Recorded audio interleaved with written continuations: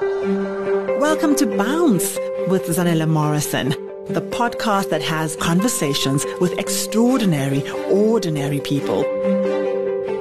So we're having so much fun here on Eat Up, Drink Up. I'm chatting to Matlou, and we have been waiting for this conversation for a while because both of us are extremely passionate about recycling, right?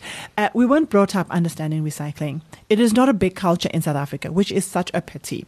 But I think for me, there's so much common sense in how you need to make sure that the things that come out of your house is enabled to create a safer environment. They need to go to where they need to go to be recycled and be used up again. I love this world that we live in, and we've got to prepare it and keep it safe for our children. What is your motivation for being so passionate about recycling? I think in most cases people say your body is your temple. I think we need to adopt the words, your environment is your temple. Because if you don't have perfect oxygen, why are we even living? So what you throw out your window in your car is going to impact the environment. We take it lightly in that it's out of my own environment. But what is it doing to the next person that's stopping by? Simple thing like a bottle. Exactly. Or throw it out. A car gets a tire puncture. This is the implications of our actions. So throw out a plastic out of a window, you make the environment ugly. That plastic impacts the ground that it's on. It impacts an animal who will eat it. If it lands up in the sea, there isn't somebody automatically walking after you to clean up after you. So I agree with that. In your household as well, throwing everything into the dustbin, food and a glass and a plastic. Why shouldn't you? Why shouldn't you everything just goes into the same dirt bag? Because it impacts the circularity. In technical terms, we normally use the word circularity in terms of what comes in must go back again to be useful. In terms of plastic, let's create more plastic from the plastic that came into our households. So if you don't separate it and put it in the dedicated bin for plastic, for bottles, for aluminium, and food goes into another bin, we are not creating a chance of that particular element of or packaging material being recreated and reused in another product that will come back to us. So the circularity is also helping us in that let's reuse it again. Why do we have to throw it out and render it useless? So cleaning them out, packing them separately in their own bins, and the food that we could not consume, it should be minimal of it that comes out of our households. It needs to go into a compost bin. The compost bin then goes to where? Into your garden. And into your garden, you produce more food. So everything circulates around and you save costs in terms of whatever that you're doing, because you can sell off the waste that comes out of your household from various entities that get the recyclables from your household. You can do that.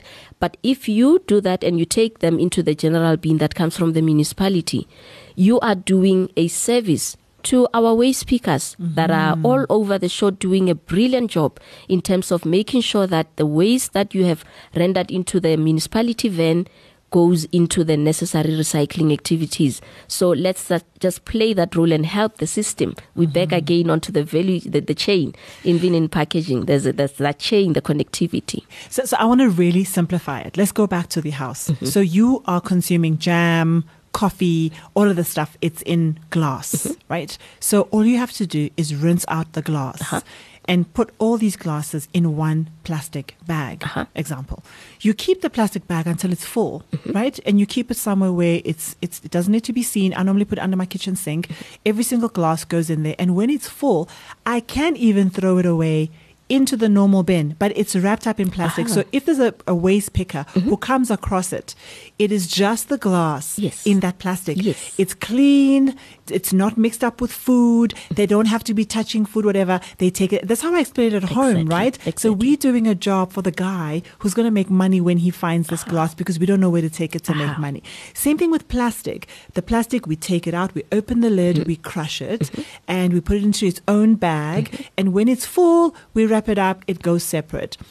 I even say at home that when we moved and we didn't have a compost, because it sounds complicated now, right? Sophisticated compost heap. Okay, so what's that all about, right? You used to buy the salt that goes with it, so you put it in there. You put the what do you call it, by the way? Buku. What do you call the bokashi? Bokashi. So you buy the bokashi sand and you throw it in there. It's a bit of a job. So when we moved, I even said to my gardener, just make a hole in the ground. Just make a hole in the ground. When we have food, we're going to pop it in there while we're in transit and close it up. It doesn't have to go into the dustbin. It smells. It's going to look terrible wherever it's going. It's going to rot. People are going to have to be touching it while they're trying to clean my waste. Can it be literally as simple as that?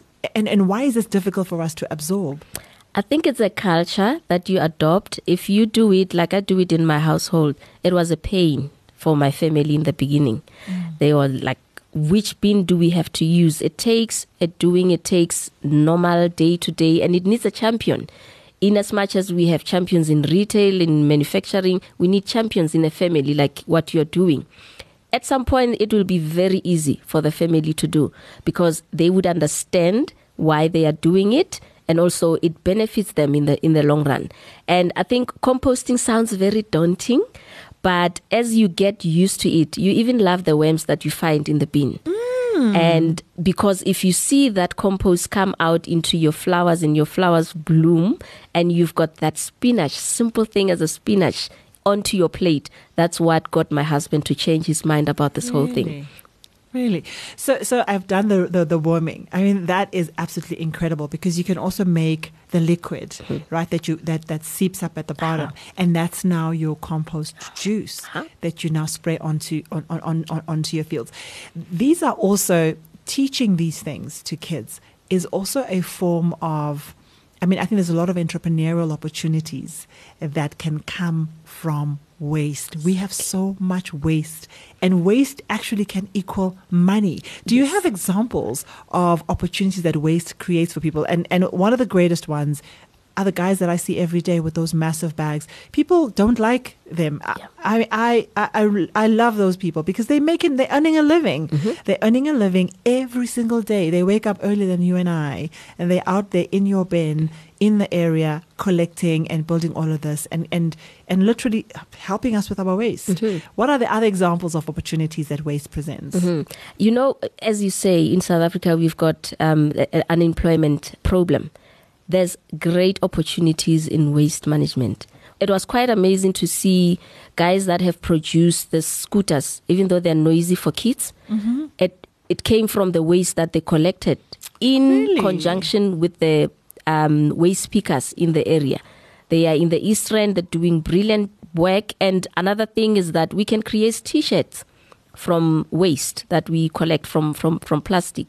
So it's a number of things that we can create if at some point, I always dream of a day when each and every area could have a recycling facility led by a traditional leader or so, to say in a particular area, we will have a composting area, we will have a recycling area, because a lot of youth can be employed in those areas, and there's opportunities. I mean, the department does avail those fundings, but it's just for people to know where to go. And nobody wants to do the dirty job, and waste management is a dirty job.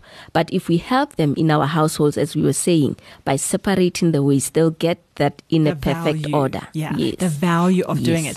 You know, I always try to say to people, there are so many opportunities in South Africa, but we do not want to see them. We don't want to see ourselves doing work that is not sexy. You know, we're looking at Instagram work. Everybody wants to sell shea butter, and everybody wants to, sell stuff that comes from China. But the stuff the opportunities are right here. So I want to talk to SMEs. I want to talk to entrepreneurs who are doing exactly this. If we have to sexify it, we can try. But at the end of the day, to earn a living, you have everything in your environment now to create opportunities for yourself. And waste, we have more than enough of it. More than enough. Some of it is not even ours. Yeah. We even import waste. And maybe there's a topic for another day. Yeah. But we need to look at the opportunities that waste give. So imagine the series that are going to come from the women who are doing work in the space. It's going to be exciting, right? So you and I are going to have lots of fun. Let's go grab a cup of coffee. We'll be back. Please stay tuned. This is Eat Up, Drink Up. It's brought to you by CGCSA and its partners. We are having wildly exciting conversations about the opportunities that food and the value chain of food provide you as a consumer, as a retailer, as a manufacturer, all of that. We're going to be walking this value chain up and down doing our footsteps. All right, catch you in the next one. You've been listening to another production from Solid Gold Podcasts.